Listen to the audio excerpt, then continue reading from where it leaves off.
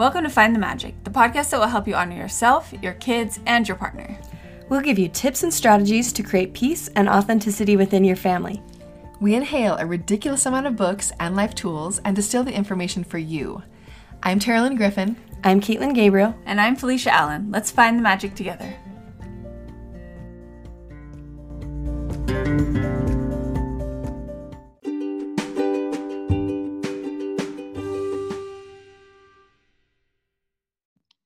All right, let's do this.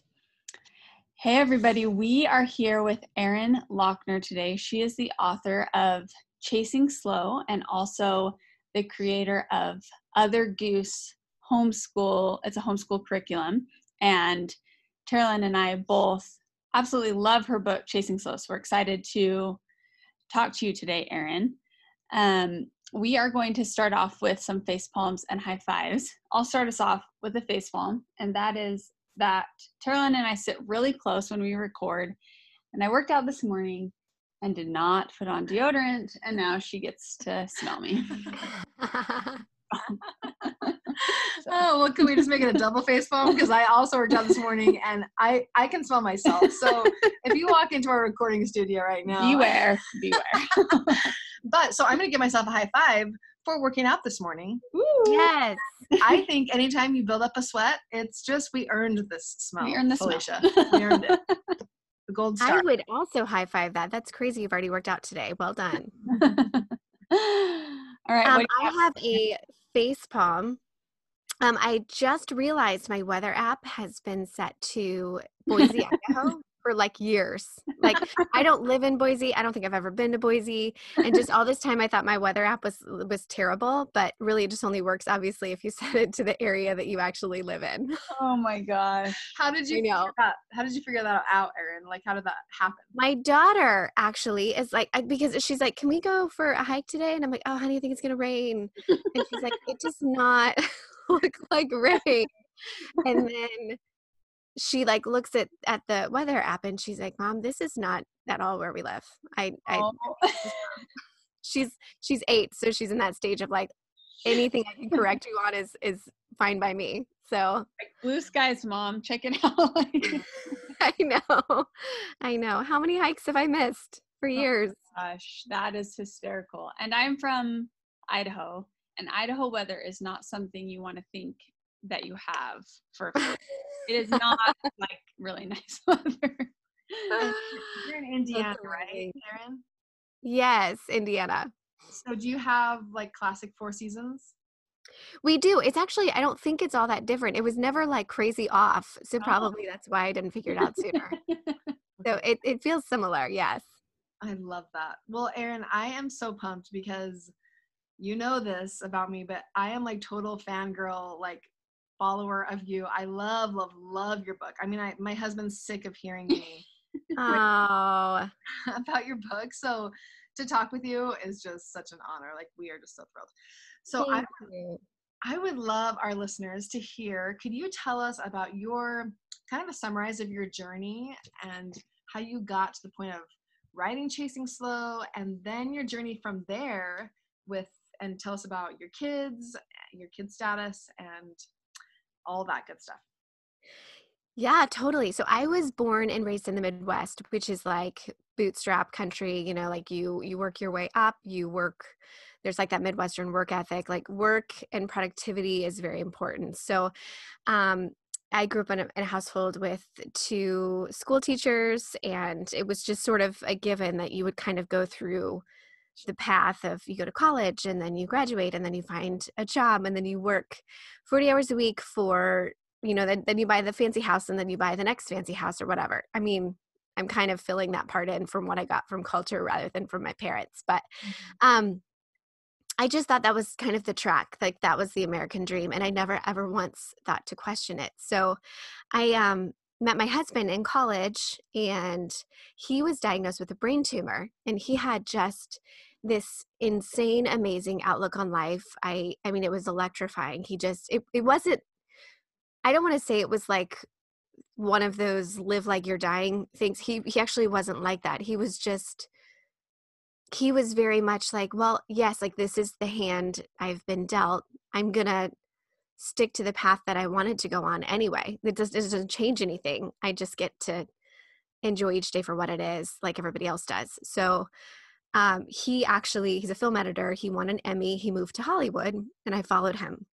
And we get married, and we're just working like dogs nonstop all the time. And at that time, this was kind of the internet boom, and there were so many opportunities available, and we just both sort of seized every opportunity, and it works, right? Like that formula works. If that you work really hard, you do get results, but they're not always the results you want. And so it really took a lot of great opportunities. We had a show on hgtv.com.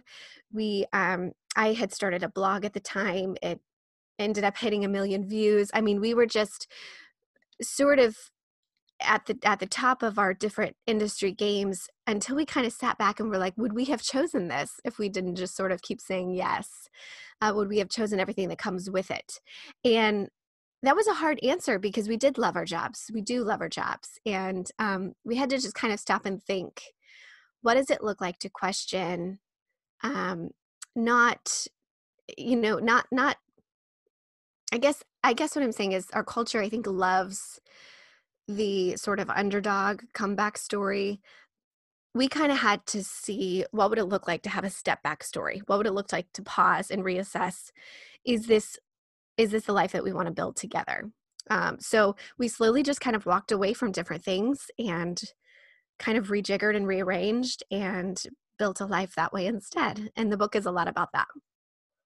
Oh, I love that. And having read the book, I feel like you did figure out what opportunities or what things in your life did you actually want. Can you tell us how did you distill to decide these are the pieces that we actually want to keep and these are the ones we kind of want to get rid of? That's a great question. One of the questions I would ask myself pretty often is, would I pitch this opportunity? Would I go after this opportunity if it wasn't offered, if it wasn't handed, if it didn't sort of come along with the other jobs that I had on the side? I mean, freelance creatives, I'm sure you guys understand this. It's just, there are a lot of things that kind of meld and blend into others, and they kind of jump to other things. It's like one big leapfrog game, and it's fun. It's really fun. But I did kind of, one of my big questions was, if I'm pitched something, or if I'm asked to do a job, I would have to ask, would I proactively go after this myself? Given all of the beautiful parts and all of the limitations involved. And because of what I valued, which really what I value almost more than anything else, is just living like a roots down life, like being where my community is, serving people in person, not being on the internet 24/7, just really playing a role in the community where I'm planted. And that was really hard to do with so much travel and so many odd hours and all of that. So that was a big question that I asked myself, and it worked really well for us. I like that way of looking at it. Would I actually proactively go after this? Mm-hmm. I think that's a great question. I like that. I always ask myself, would I choose this? But I feel like that your question takes it kind of to the next level, and I like it. Mm-hmm. It's really nice. Tell us about, okay, so it sounds, something I love about the way you speak and the things you teach is that we can kind of toy with equations, right? You say, we sometimes feel like when we are empty, adding is what we need, but sometimes it's subtracting that we need. And can you tell us a little bit about how we have control over our equation? You have some cool things that you do in your family that has worked. And something I love about you, Erin, is that it isn't like, this is how I do it and this is how it's going to be forever. It's that in this life, we keep re-looking at our equations, right? Like we keep saying, this is working and now this isn't working anymore. And I think if there's anything we can learn in parenting is that, right? Mm-hmm. Like something works until it doesn't work anymore. Mm-hmm. And then you try something else, and that's okay. But tell us what you've done with your time, because I kind of love your like you and your husband have figured out throughout the years of different things you've done with your time that work for you, that is kind of unconventional. And I think our listeners will benefit a lot from hearing kind of what is working for you or what has worked for you in the past with balancing kids and your work. Yeah, of course. And thank you for prefacing it that way because, yeah, I'm such a non-believer in just this is the one way to do it forever and ever. Amen. So, we are a big fan of reassessing. And one thing, so we adopted our second child and he was kind of like an overnight adoption. It was totally not the textbook way. It was very fast. It was very furious. And all of a sudden we're picking up a baby. And it happened very quickly. So at the time I was in like the pre-promotions and my book was written, I was finishing up edits and it was due to the publisher. And so there were all kinds of deadlines surrounding that. And I remember thinking, oh my gosh, I don't know how to, I don't know when to work. I don't know when to fit in the work time. He wasn't the best sleeper. And we also knew we wanted to really work on attachment and that was going to be a really big pillar for us. So we wanted him on us like all the time.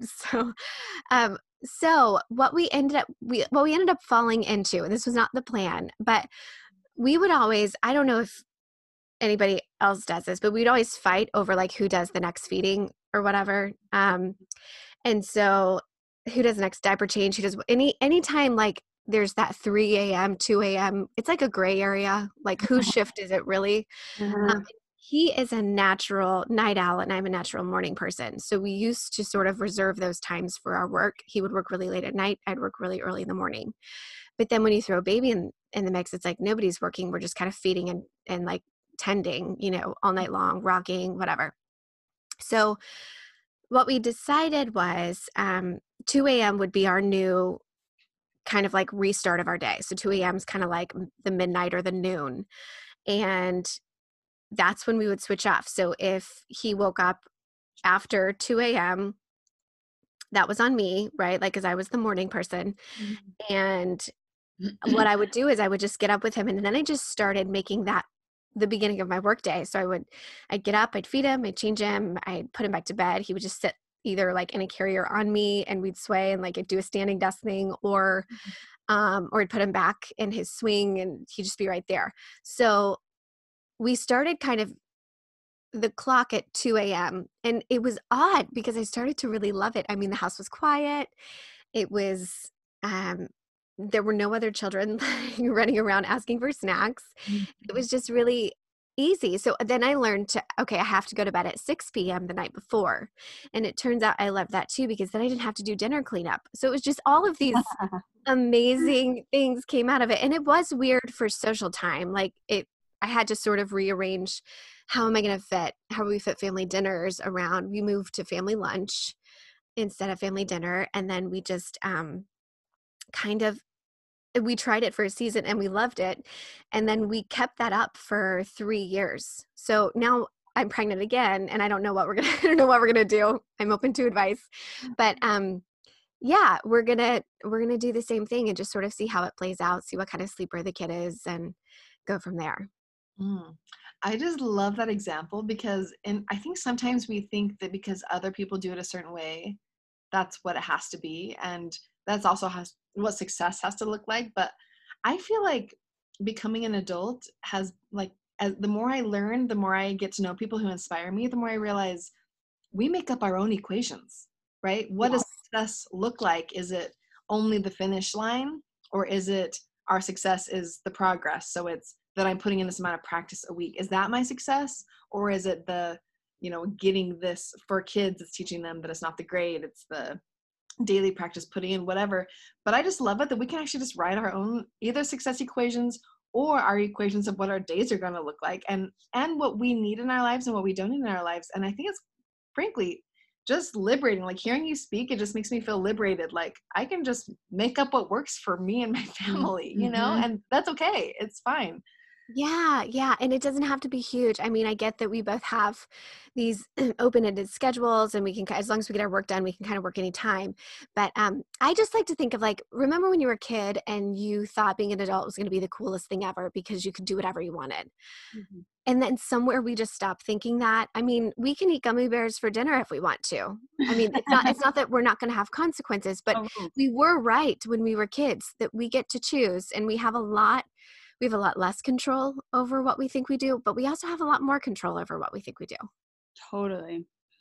So, Erin, there's something you said in an interview, and this could have just been a passing comment that you don't even remember. So, if so, we'll move on to the next question. But it really hit me in an interview. You said that as you got to a place where you almost felt like a shell of yourself, and that kind of inspired you or kind of pushed you into making these changes.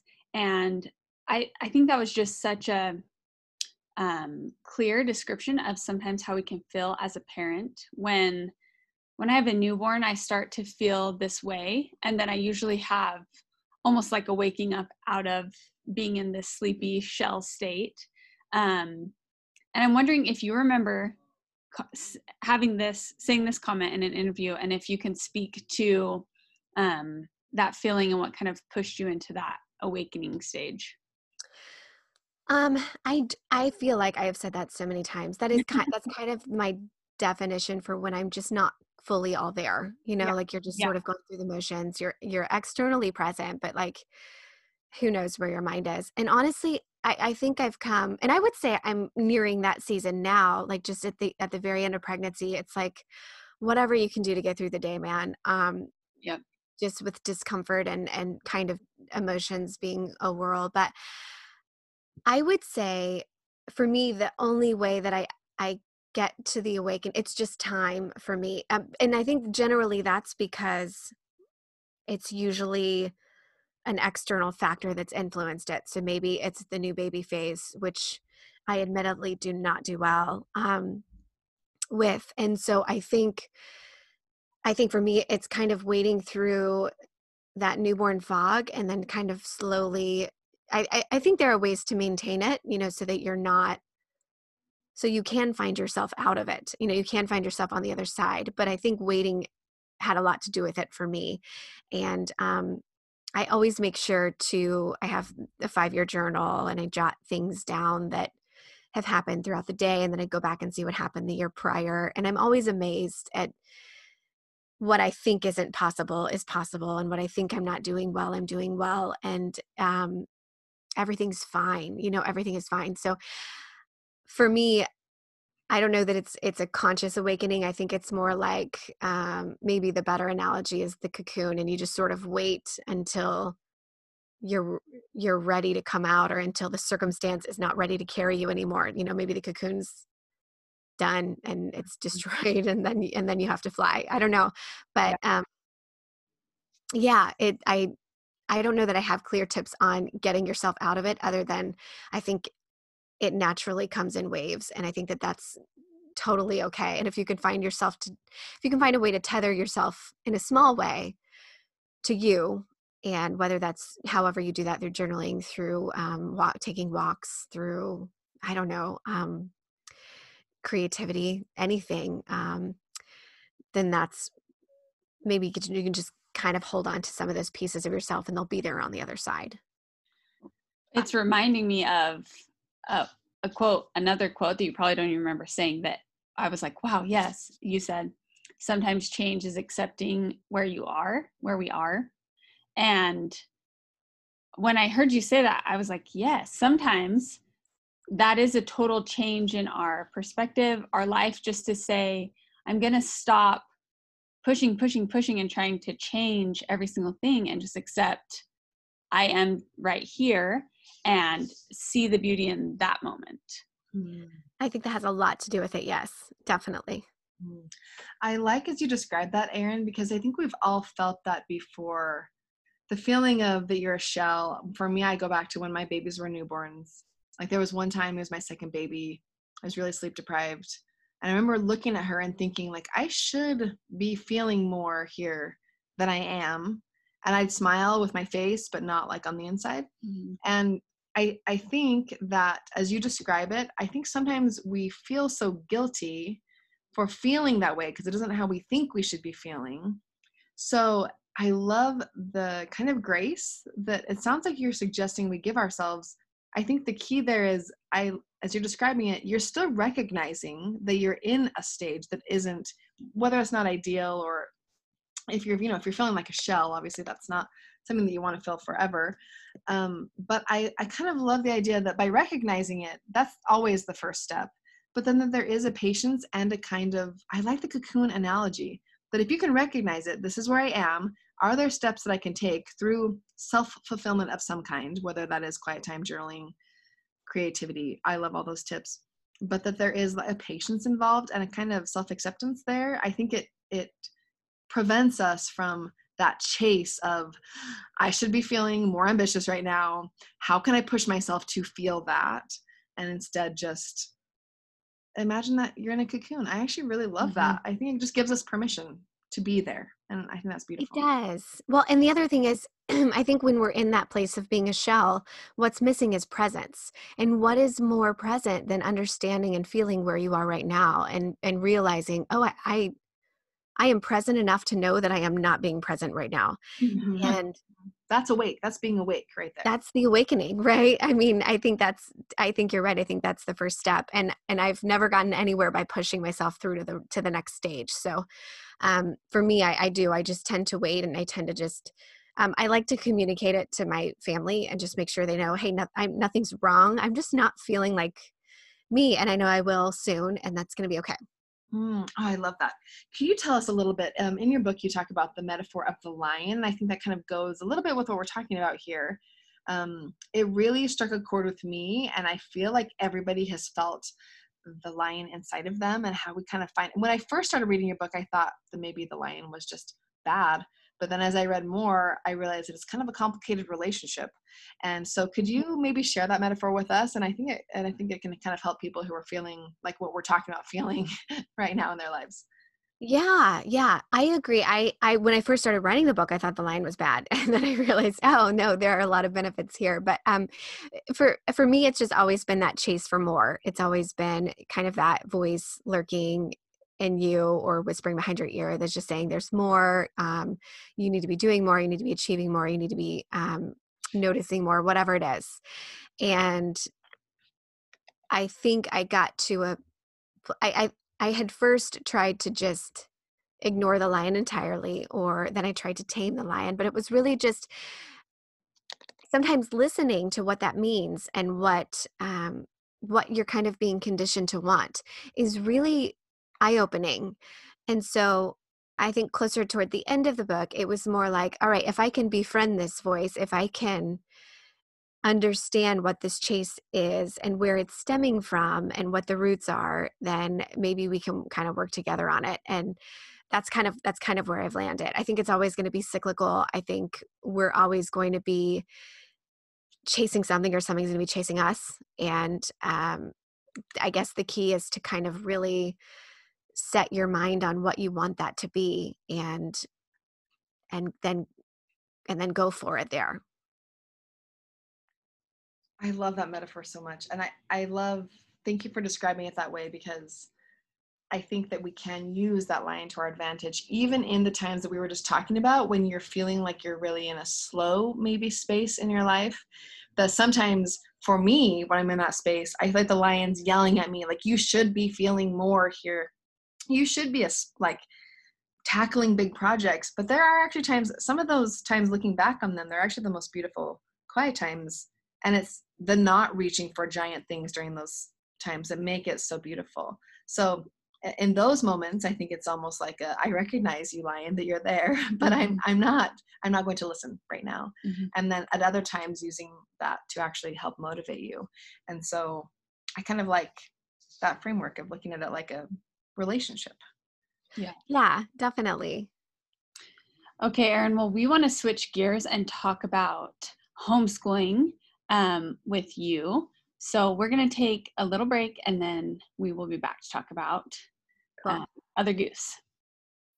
When you need mealtime inspiration, it's worth shopping Kroger, where you'll find over 30,000 mouth-watering choices that excite your inner foodie. And no matter what tasty choice you make, you'll enjoy our everyday low prices, plus extra ways to save, like digital coupons worth over $600 each week. You can also save up to $1 off per gallon at the pump with fuel points. More savings and more inspiring flavors make shopping Kroger worth it every time. Kroger, fresh for everyone. Fuel restrictions apply. Look, Bumble knows you're exhausted by dating. All the, must not take yourself too seriously, and 6'1" since that matters, and what do I even say other than, hey? Well, that's why they're introducing an all-new Bumble, with exciting features to make compatibility easier, starting the chat better, and dating safer. They've changed, so you don't have to. Download the new Bumble now. All right, Erin, so let's switch gears here and talk about your new project, which is a homeschooling curriculum called Other Goose. Before we dive into what it specifically entails, can you tell us what brought you to homeschooling? Yes. Well, I think this is just was been a process of also rejiggering. You know, we kind of changed everything in our lives and asked ourselves a lot of questions about what is necessary for us. Where can we get creative? What do we actually want for our kids? What do we want for our family? And homeschooling just kept kind of showing up in my mind. And it's so weird because I didn't know anybody that homeschooled. My parents were both public school teachers. I hadn't seen it done. I didn't even know what it meant. And so I did a ton of reading when my daughter was super, super young. And really, we fell into it because we were in Singapore during the preschool registration phase. I remember I had totally missed the deadline. I just spaced it. And I was like, oh my gosh, I cannot believe I missed like this massive milestone and my kid's going to be behind forever. But then we looked around and we were like, we're in Singapore. We're here for this summer. We're learning so much already. We're immersing her in a totally different culture. This is beautiful, and this can count as school too. Mm-hmm. So we really used kind of that experience as a stepping stone. And I would say we just built our own method of homeschooling with all of the values that we wanted our family to carry and all of the educational pillars that, you know, my parents would say were important, and that, you know, psychologists and family doctors and all of the experts, I guess you could say, would also say are worth thinking of and pursuing. And we've just sort of melted them together with every pedagogy and every methodology that we knew. Mm-hmm. And it has just worked really beautifully for our family. I love that reframing, because I think a lot of the times we just simply don't think about how we're going to teach or school our kids because it's kind of a given. They're just going to go to school. But I think even if you choose to have your kids go to traditional school, I think it's worth having that conversation with your partner or your spouse to say, like, what do we really want our kids to know? What values do we want them to know? Because I think a whole new world is opened up when you look at it that way, instead of, you know, count to 100 and know how to read. I think you can really open up your world. Yeah, it becomes proactive and not reactive. And mm-hmm. it's just such a fulfilling thing to, I mean, it's the lion again. It's thinking, okay, what do you want to chase? And then figuring out how to get there. Mm-hmm. Can you tell us more about your pillars? Because I think this idea, this kind of comes back to the equations thing, you know, what are the pieces that you put together in Other Goose that to you are the most important pillars of education? Yes. So I've done a ton of research in this area. I'm one of those people that when I don't feel like I am sufficient, or, I mean, I'm not a trained teacher. So when I feel like, oh my gosh, who am I to do this? I just pour on the research and get as much information as I can, almost to my detriment, to where I'm like, oh, okay, you gotta calm down. Yeah. But there were so many themes that would creep up. And so Other Goose has 3 pillars that every child, our plan is for kids ages 2 to 7. But I truly think that this is across the board for every age. They need 1, connection through nature, 2, community through stories, and 3, creativity through play. And get that daily, and your child has every foundation that they need. I love that. I think those play to a lot of things we talk about here, that if you can connect, get outside, read, and have that free play time, I think it kind of pings all the little areas in their brain, and it's really a well-rounded approach. So what are there certain teaching methods that inspired you when you started this journey of homeschooling or with Other Goose? I looked at all of them, and I think it was they all inspired me, to be honest. I think they were all really beautiful. And what I took from that is that there are a million ways to teach a child well. And what I didn't like about the homeschooling world, at least when I was trying to find a curriculum, which is why I made my own, is I didn't like how combative they felt. It was like you had to choose one path. And obviously, after talking with me for a few minutes, I'm not about the one path thing. I don't think there is just one formula. Mm-hmm. And it was almost like you had to either pick classical or forest learning or Waldorf or Charlotte Mason or Montessori, and that they couldn't all fit together. And I think while there are some key elements of each method that do sort of conflict, the baseline is thinking about the child and considering the child and considering the family as a whole, and figuring out what works with all of those elements that are already existing. And I loved that. And so I took from all of those methods really to kind of get that perfect balance for me of freedom and structure combined. I love when you say you created it. I love tell me about how that happened for you.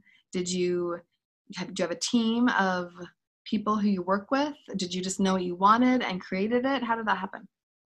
Yes. So I knew what I wanted. I knew what I needed. And from there, I had to just reach out to the actual experts that could better provide it. So it started with me, my first year of homeschooling. I just came up with my own lessons. And I will say lesson planning kind of runs deep in our blood. My whole family is teachers.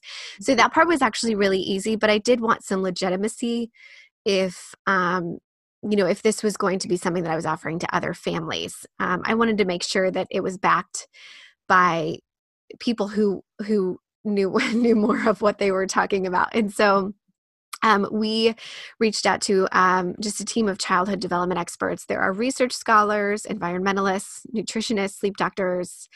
Right now, we have a teacher with her master's who was teacher of the year in her local school district, and she left to homeschool her young kids. So she's kind of the perfect blend of, here's kind of for the parents that are really concerned about, will my child get left behind, or will they have a hard time transitioning back to traditional school?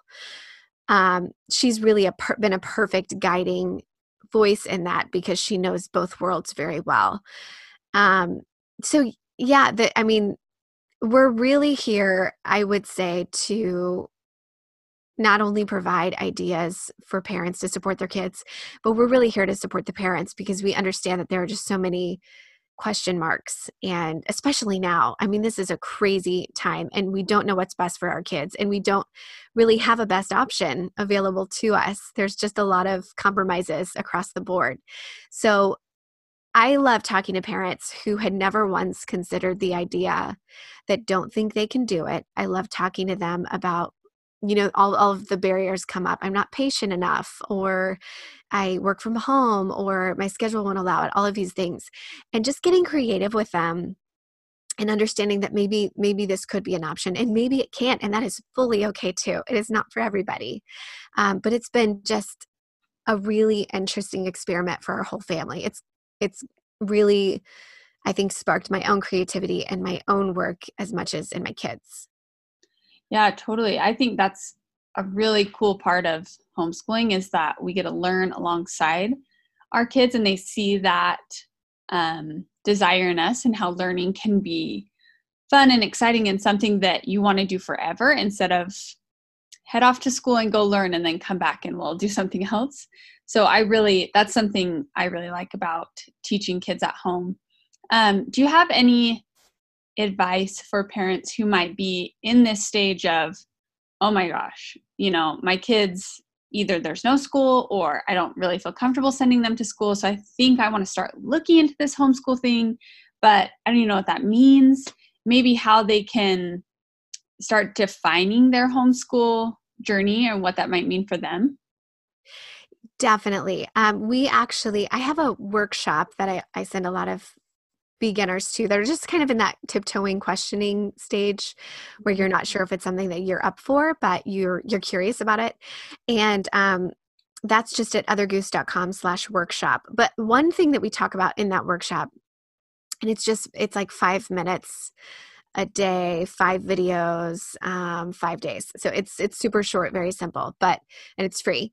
I talk a lot about starting with your family. I think a lot of curriculums would say to start with the kid. And while I do believe that that's true, I think you really have to start with the parents, because in this early age, they're 2 to 7, you're calling the shots. You have to figure out what's manageable for you, and you have to set those boundaries up front. So it's kind of like what we talked about earlier, start with what you want,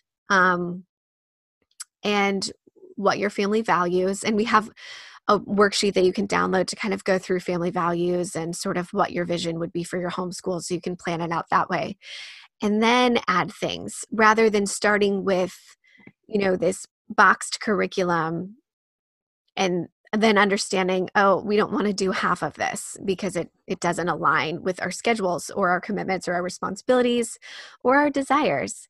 And I think that's been really eye-opening for a lot of our members that go through that workshop, and they realize that they have a lot more agency over their child's education than they've been taught to believe. And even though, I'm sitting here talking as a non-educator and as someone who has not, I don't have a degree in early education. I am a total expert in my kid, and I'm also the guiding force in my family. And I always think of potty training. I mean, none of us brought in potty training experts and brought them to our house and had like a potty training tutor. None of us kind of handed over that key milestone to someone else to handle. We figured it out, and we figured out what worked best for us and what worked best for our kids. And I don't know a lot of children that are in school that are still in diapers that their parents never nailed the potty training thing. So I think we have inherent influence, and I think it's important that we at least consider that when we're choosing how to educate our kids. I do love that it's within our realm of responsibility and choice, that we have the choice, and we have, as parents, I love that we are experts in our children more than anybody else is experts. Actually, I love that. Could you walk us through just a little bit, just give us a little glance into what Other Goose is? What does that look like? Does it cover multiple subjects, or is it just using those 3 pillars you mentioned, introducing other subjects, or how does that work? Like how, for example, would reading look with Other Goose? Yeah, so you sign up and you get access to the platform. Inside the platform, you can have as many kids as are in your house, ages 2 to 7, and then the homeroom will generate custom lessons that are age appropriate for those children. So every child has kind of their own dashboard within the platform. It's super pretty. It's very well designed. Yeah. That was important to me too, because I don't know, I like things to look nice and to be enticing to come to. So, and yeah, it's just one price per family. It's $12.99 a month. And, what you get 5 lessons a week. So you can do those any day. For me, I wanted play, freedom, and structure. So I wanted there to be plenty of free space for my kids to discover and make connections on their own. But I also needed prompts. I needed ideas to kind of kick them off in their exploration, because there's only so many times a day we can hear the words "I'm bored" and then not feel like we're failing our kids. So, so the lessons are short. They're 20 minutes. They're totally self-paced. They use things that most parents have at home. There's no supply list. There's no, fancy scope and sequence. We actually don't even share the full scope and sequence because it can be really overwhelming in terms of, when you sit down and realize that there are over 700 plus lessons that you're going to be exposed to in 1 year. It feels overwhelming. So we really break it down so it's manageable to just each week, here are your 5 things. And there are 10 within the 3 pillars that I mentioned, which is reading together, getting outside, and doing that one-on-one lesson with your kid. There are 10 learning categories. So we go through everything. There's math, logic, literature, language, foundations, rhythms, habits. So we included relationships because one of those, I think one of those barriers to homeschooling is people think that your kid won't get enough socialization or whatever. And so we have a learning category for that even, and just for family connection in general. So we've hit every educational milestone. We've hit every pillar. And again, it does include all pedagogies. So we're not going to ask, a parent of a 2-year-old to choose Waldorf at that moment and stick with it forever. You will get exposed to all of the different pedagogies. And that's to me a benefit, because then you know more of what your child responds to and of what you enjoy teaching them and kind of guiding them through. There's also an interest log, which is really cool, where you can sort of rate your child's response to the lesson. You're not rating how well they did, because we believe in outcome-free learning. It's very process-based. It's very open-ended. And so you're going to rate how your child responded. How many eye sparkles did they get? And then our algorithm will determine, which areas they're excelling in, which areas do they need to experience growth in, what can you do from there? Like, how can you spark math in a child that isn't really into it? And then we provide sort of the resources from there. So it's a really robust program. There's also a marketplace where you can get free resources if your child is if you're coming from the traditional school system and you're more into the worksheets and kind of the proof that your kid is learning something, then there are resources available for you there. And our members get those resources for free in the marketplace through credits earned by completing lessons, by chit-chatting in the forums. I mean, we just dole out credits like candy. So it's really fun, and the community is fantastic, and it's been a big blessing to me, at least as I created it. I didn't realize how much I needed that community also. Yeah, I love that the eye sparkle way to think about, especially with that younger age from 2 to 7. All my kids are in that. Well, I have a baby too, but they're 6 and under. And I think if you can establish that love of learning, and I think that's a big reason why a lot of people choose like an interest-led approach or an unschooling approach, is once you see, and it sounds like Other Goose has kind of woven that into its structure a little bit too, where if you can establish that in your kids, then they can go any path of learning. It doesn't really matter, because they love it and they want to do it, as opposed to, here, I'll give you 10 points if you finish this. And it's kind of like a slog. So I love that way to look at advancement as, are they loving this? And if not, how can we adjust so they will love to learn math, instead of most of us, where me, it's like, how can I just never, ever do math again, ever? Yes, you're totally right. I totally agree with you. That's really cool. I love that. Can you tell us then, so once your child turns 7, then do you just choose a curriculum of your choice or send them to school? Either way, is it just kind of an open-ended, once they're 7, then you can kind of go whatever direction you'd like? Yes, it is. And you will, I mean, if you've worked through the program long enough, you'll know what your kid responds to. We also have one-to-one mentors and guidance so that if you do need help deciding, if you're leaning toward one method and you're not sure, then we always recommend resources from there. But, my daughter just turned 8, and she still loves her lessons because they do kind of scale up. They get a little more advanced as they're older. So, you might be making paper airplanes with the 2 and 3-year-old, but with the 7 and 8-year-olds, you're discussing wind patterns and you're going outside and looking at barometers, and it just gets a little bit more, by the book, I guess, scientific. But so we're still doing with our 8-year-old. We just added kind of like an MEP math and reading lists. And I mean, I don't know. I try to assess every year, and people have asked, are you going to expand into older years because they want their kids to stay in the program? And I don't know yet. I think I have to see what it's like to teach an 8-year-old before I can safely suggest for other people. But yes, right now we usually will send those students on to a team of mentors elsewhere, or that work within our plan to kind of customize what their learning might look like. I love that. I love all the choices that you have there. It sounds like you have a really well-developed freedom with structure, which is what that's the perfect balance. In the homeschooling that I've done with my own children, that's one of the beauties of homeschool, is that you have freedom, and then you can also have as much structure as you'd like. And all of us have a different space on that spectrum, but where we want to be. But I really love that.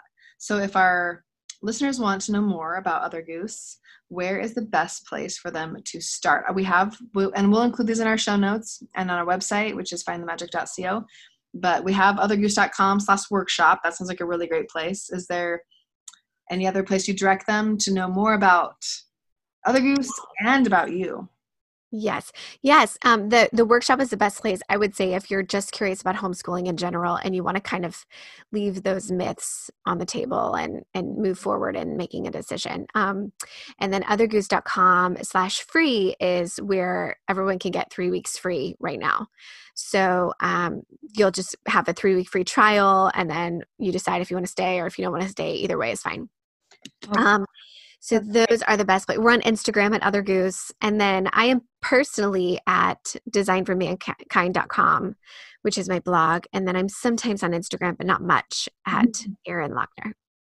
Awesome, Erin. We will link all of that, and also a little code for our listeners if you do decide to use Other Goose with your kids this year. So we always ask all of our guests this question: what is one habit that you have that is a game changer and helps you find the magic every day in your life? I love this question. So I email my kids. They're only 4 and 8, so they don't know that I do it yet. But I'm just always sending them little notes or pictures of art they've drawn or funny things they've said. And it's just my way. I'm horrible with the baby book, so I found this to be kind of the next best thing. And I'm just going to hand over the password to the account when they turn 18, maybe, I don't know.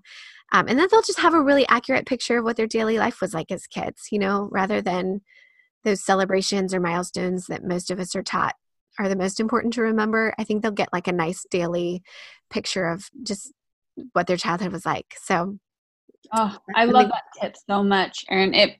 And I think it can help you not just collect. I feel like I find myself do I throw this cute picture away that they drew, or do I keep it? And there's so many things. But I love the idea, just take a picture, take a video of them doing that cute little thing, and then they can see it all. And I'm sure that would mean, as someone who, I have 5 pictures of myself as a baby and no videos and nothing else, that seems, I would love that. I wish I had that. Yeah. And it helps me too, because it helps me realize that even though everything went wrong and the toddler was licking the dog dish and just after the crazy days, it's nice to be able to focus on something really wonderful that happened and find the magic in there for myself as well. Oh, that's so beautiful, Erin. Well, thank you for inspiring us. Thank you for creating such a beautiful resource at this time, especially with, we have a pandemic happening and who knows what's happening with education. I I'm grateful for your effort that you have put together things for parents.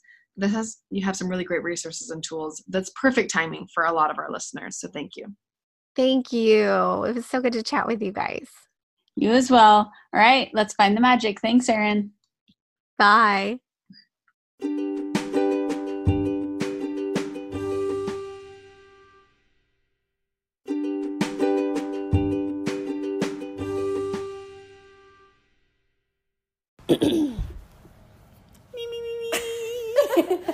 Brown cows.